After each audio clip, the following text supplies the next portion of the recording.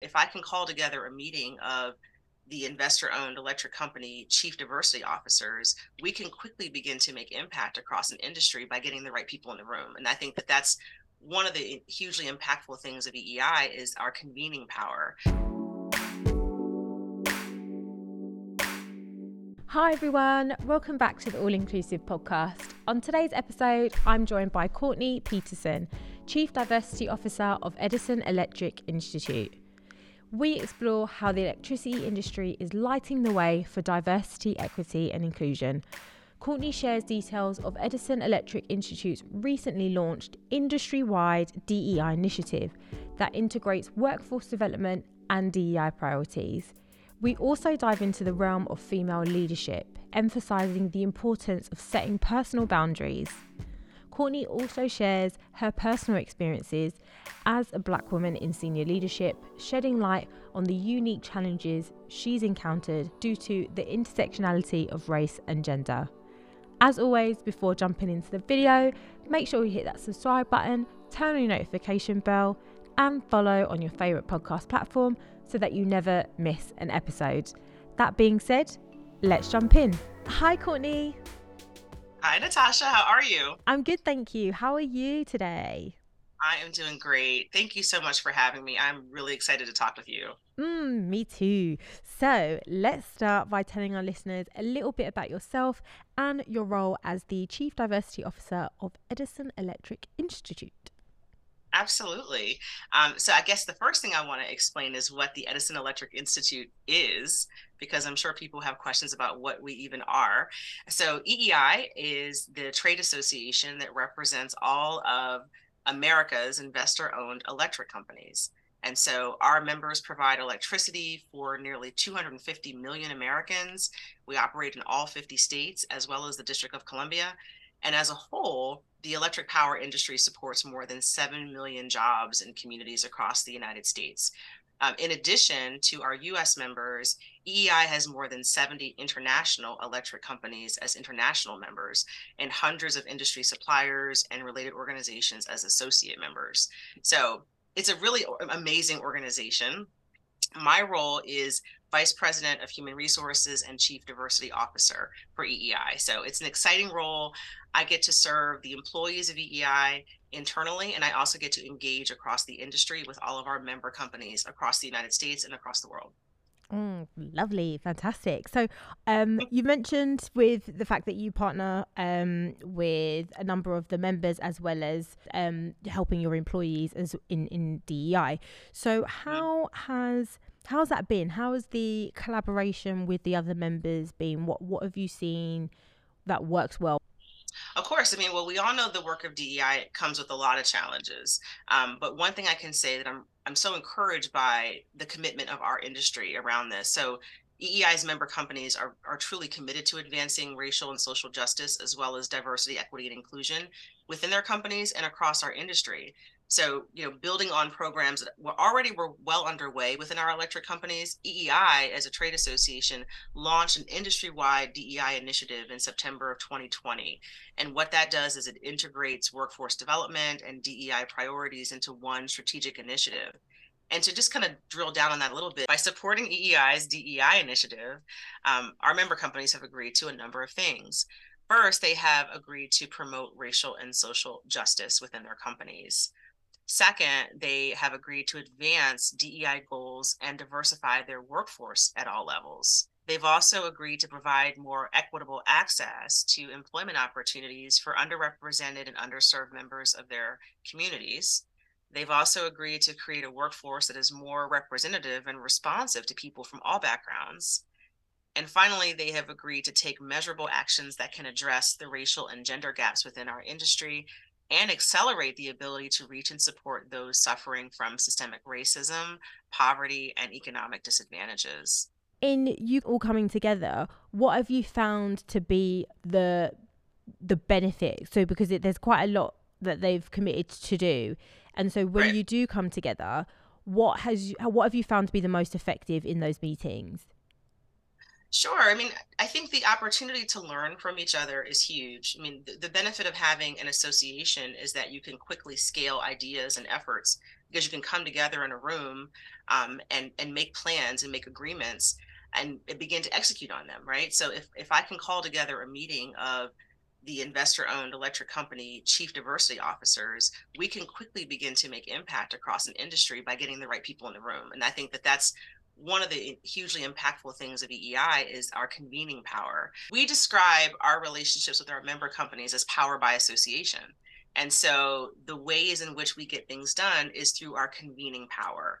And so being able to call together chief diversity officers and chief human resources officers or supplier diversity leadership, you really can impact change pretty quickly across an industry when you have that kind of convening power. We've been intentional about trying to measure our progress as well. And so, in order to participate in the DEI initiative of EEI, our member companies have had to commit to at least 3 specific actions to support our industry goals. And so that looks like ensuring that the efforts are driven from the top of the organization. And so we're able to convene and talk to the CEOs of our member companies. That also looks like removing barriers to entry, expanding and broadening the pool of diverse candidates to be able to work in our organizations. Establishing stronger community connections with the communities in which our organizations, our companies do their work, and as well as establishing infrastructure academies and training programs.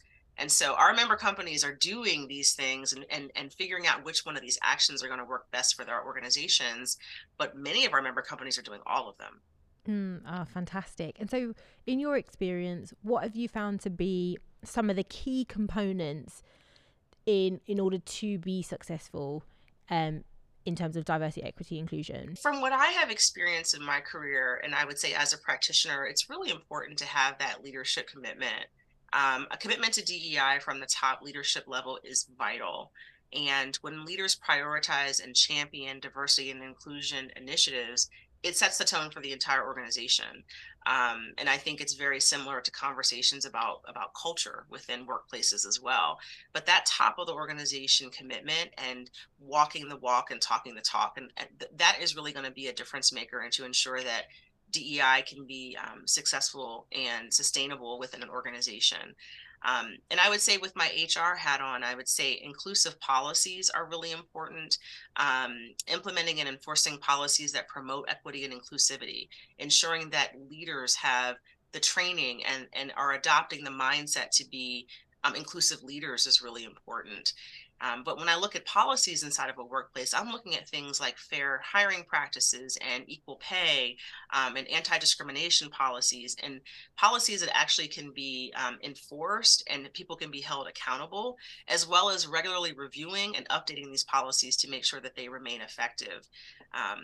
Every organization is unique, and I think it's important that leaders are looking to tailor strategies to fit their specific needs and the context of their workplace. But it's also really important to stay updated on research and best practices in the field. And one of the things I try to do is just to stay connected to a community of learners as a DEI practitioner, because things are constantly evolving, and none of us have all of the answers or know everything. And so the community that you build is equally as important. And so I like to see that also as a strategy that organizations use. Sort of, how are you continuing to learn? Continuous learning. Definitely. I think it's important. There's always going to be new things coming out, challenging circumstances. The world is ever changing, right? And so you need to be able to constantly be learning about new ways and new strategies, and to innovate in order to be able to accomplish the goals that you want to accomplish, and continue to sustain that inclusivity within your organization. So you talked about leadership and it being important that it's coming from like the top down, like you've got that buy-in. What would you say is the most impactful when it comes to leadership and the role that leadership can play in when you're looking at DEI and inclusivity? Oh my gosh, I could go on all day about this, Natasha.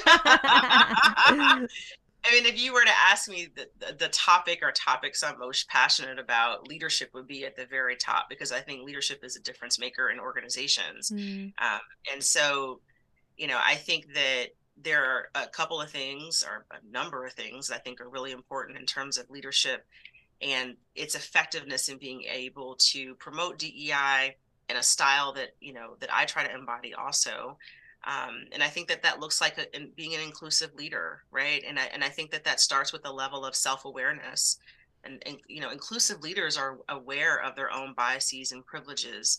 Um, I teach part-time at Georgetown University here in DC, and I teach the Foundations of Human Resources Management course. And this is to graduate students. These are working professionals who either work in HR, or are looking to sort of level up in their career. And I always say to them, raise your hand if you have a human brain, and everyone raises their hand. So to have a human brain is to have bias, right? And Yeah. so this is about being aware of your own bias and your own privileges. And also being able to continuously educate yourself and be open to different perspectives and experiences, being intentional about that. So that self-awareness piece is really important. I think the active listening piece is really important as well. Inclusive leaders really do genuinely listen to their employees. They seek to understand different viewpoints, and they encourage open and honest communication.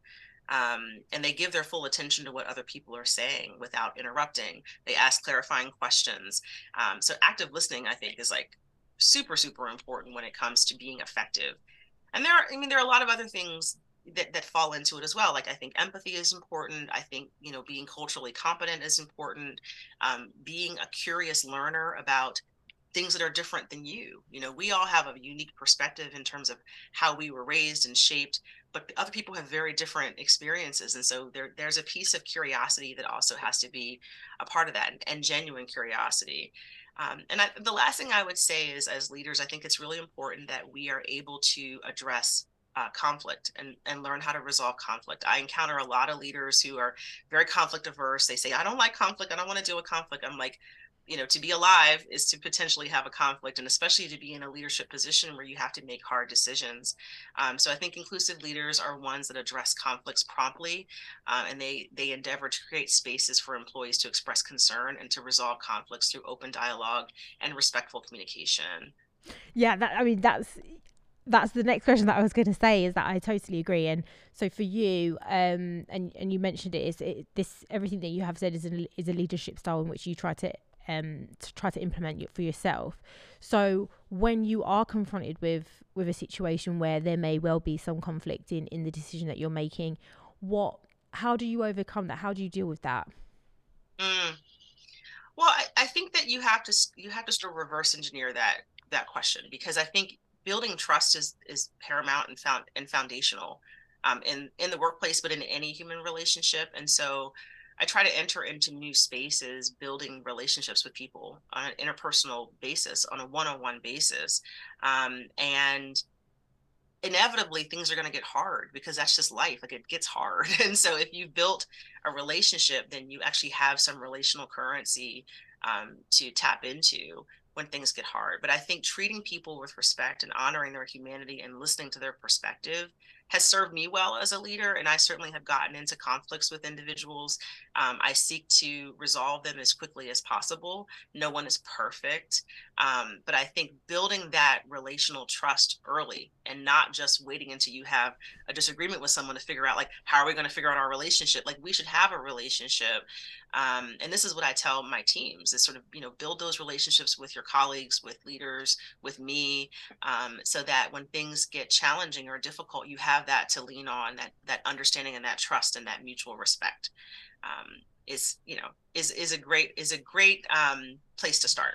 Yeah, no, definitely, and I think that's Mhm. great. But I'd love to get your perspective as a black woman in senior leadership.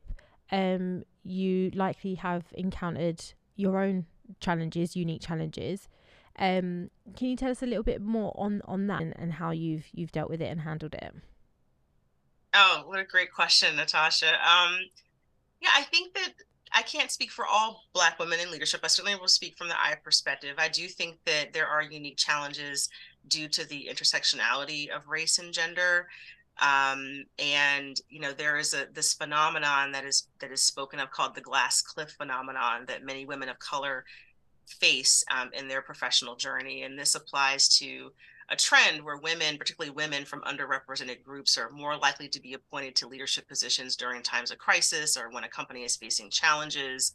and that metaphorical cliff represents sort of this precarious nature of the leadership position. So, like in corporate America, Black women may find themselves on that cliff, facing challenges of leading organizations during difficult times.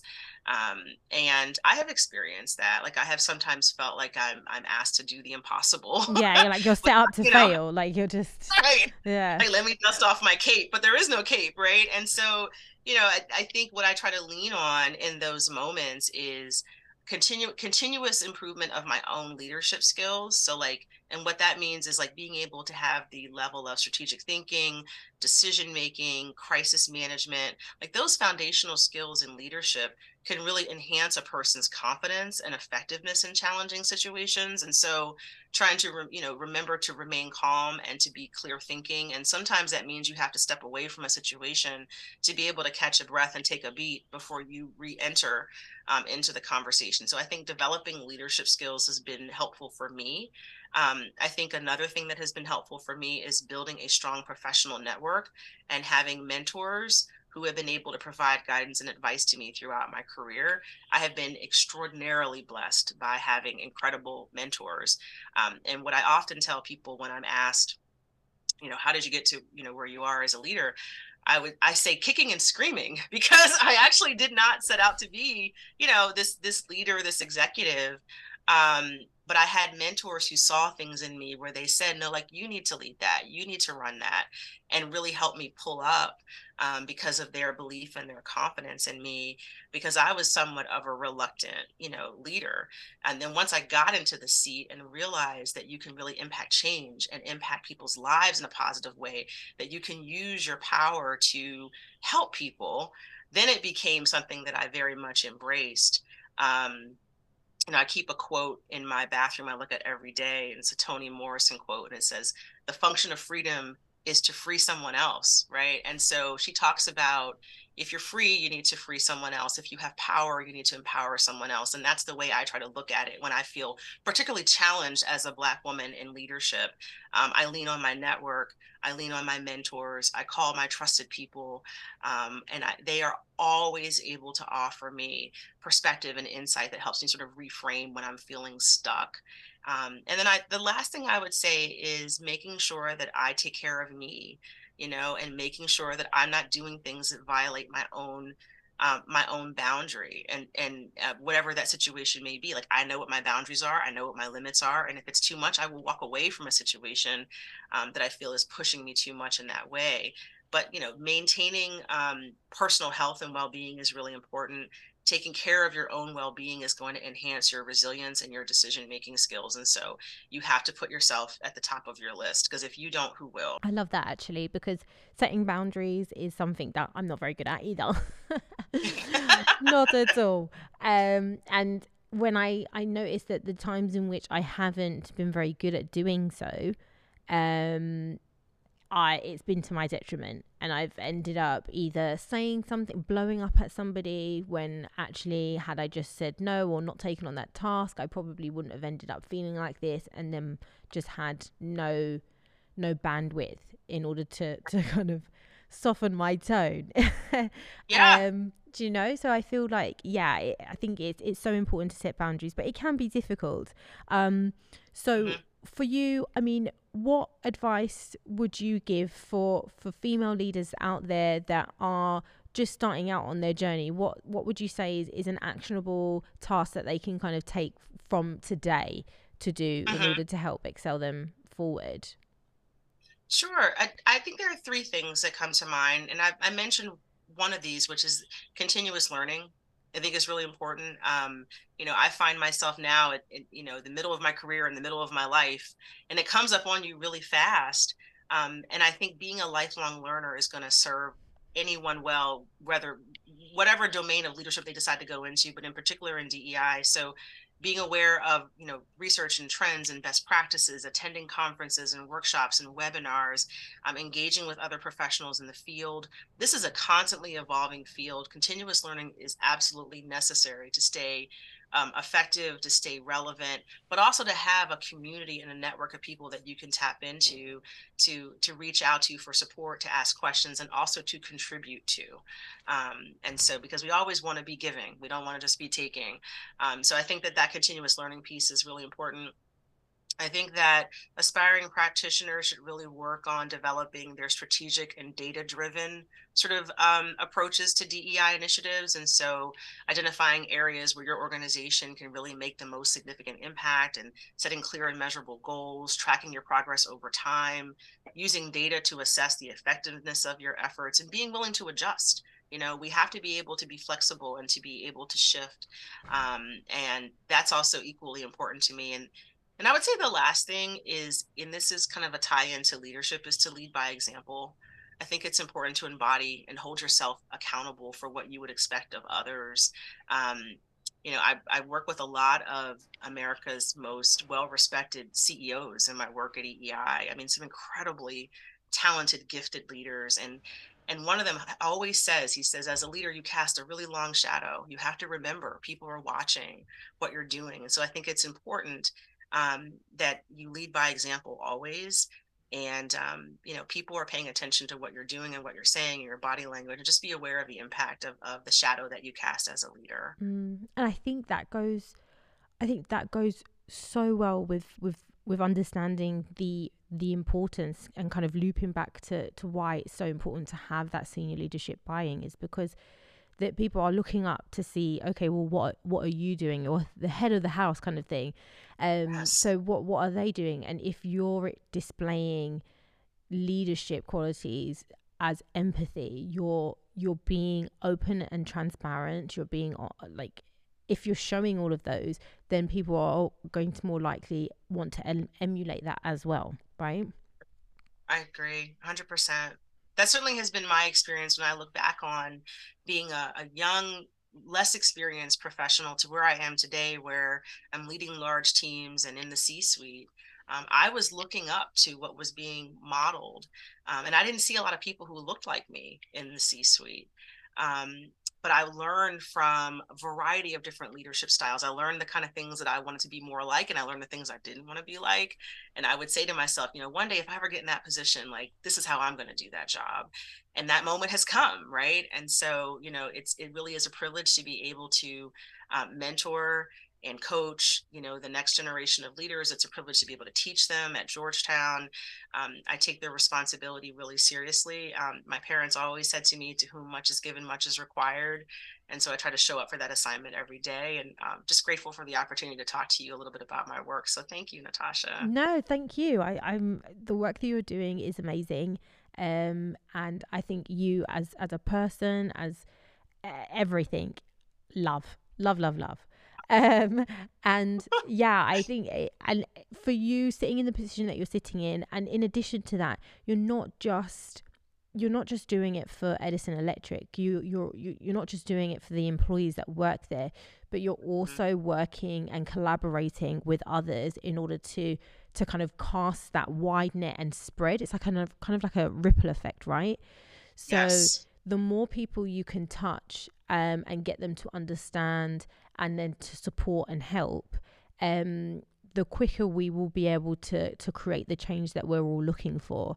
And ultimately, we're here to make sure that, and what we're trying to do is ensure that everyone is able to thrive. It's a simple thought, and it should be simple, but it does require us to sort of work together to achieve that goal. And you actually brought to mind some of the other work that I do with the Society for Human Resources Management, which is the largest membership association for HR professionals around the world with over 300,000 members. I serve on the board of the Foundation for SHRM.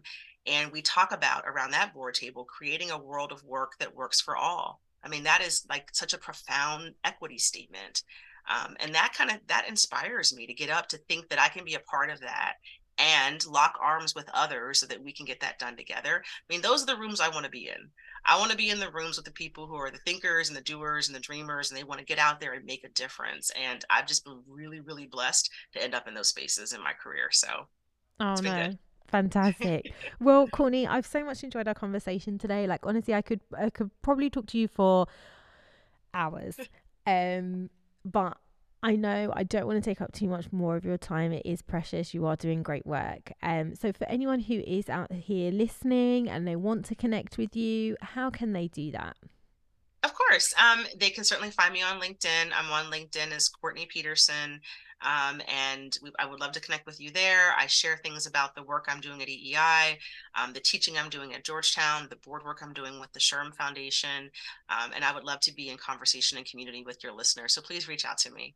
I will be putting down below a link to your profile on LinkedIn. So anyone who is listening, they're able to easily access that and connect with you. Once again, Courtney, thank you so much for joining me today. I've thoroughly enjoyed our conversation and I wish you all the best in the future. Keep doing what you're doing because it's amazing. Thank you, Natasha. Take care.